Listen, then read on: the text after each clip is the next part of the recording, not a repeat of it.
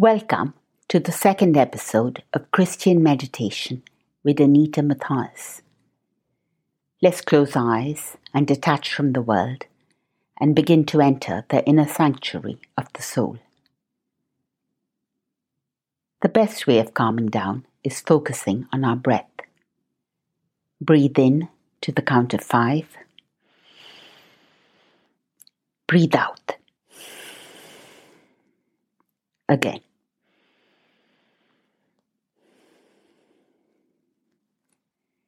The Hebrew word for God was Yahweh, which is the sound of breath, I've read. Breathe Yah on the in-breath, Weh on the out-breath.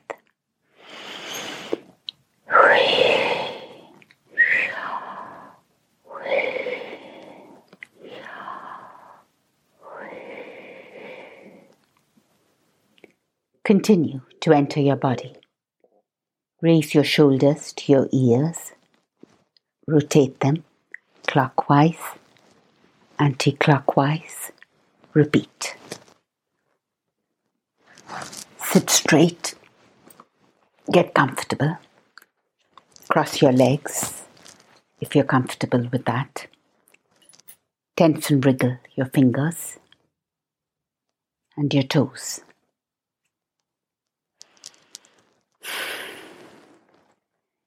The prophet Isaiah was granted an ecstatic vision of God. He writes, I saw the Lord, high and exalted, seated on a throne, and the train of his robe filled the temple. Above him were seraphim flying, and they were calling to one another, Holy, holy, holy is the Lord God Almighty. The whole earth is full of his glory. That is one sentence, D1 sentence, to take from this meditation, to tuck into your heart and mind and spirit and memory, and carry with you for your whole life. The whole earth is full of God's glory.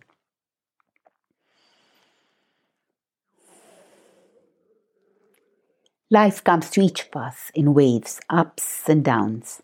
At times we are floating, at times sadness or depression, which feels like something heavy, lodged in our body, seizes us. At those times, movement helps, and also, to as far as possible, in the words of Paul the Apostle to the Thessalonians, rejoice always, pray continually, and give thanks in all circumstances. And one way to start being grateful for the gift of our lives is by gratefully observing the natural world. The movements of clouds in the sky, the ever-changing canvas, the singing birds which at dusk make it sound as if the trees are singing, the trees themselves which grow and change in their ancient silent dignity, the green plants and the flowers, each unique. This is a created universe, a made universe, imagined and invented and given to us by God. And the whole world is full of God's glory. If it's night or if you're in an institution and cannot look out at God's sky, use your memories of the natural world, God's holy earth, with what the poet William Wordsworth calls the inward eye, which is the bliss of solitude. This is our Father's world, and the whole earth is full of his glory.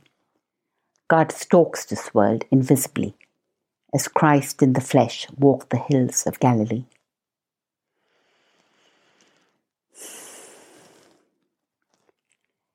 And here's an excerpt from a poem by Coventry Patmore, In No Strange Land.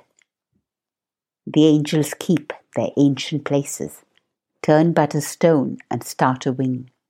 'Tis ye, 'tis your estranged faces that miss the many splendid thing.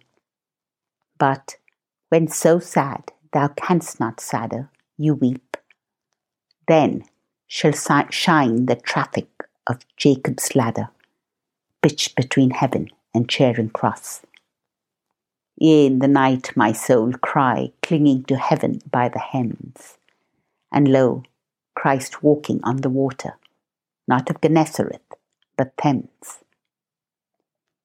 Christ is everywhere, stalking the world, walking on the waters, not just of Gennesaret, but the Thames, which flows minutes from my own house in England.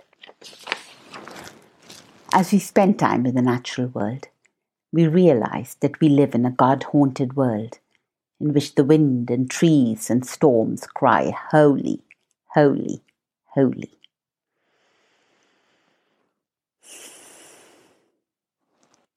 The Lord bless you and keep you. The Lord make his face shine on you and be gracious to you. May the Lord turn his face towards you and give you peace. Thank you.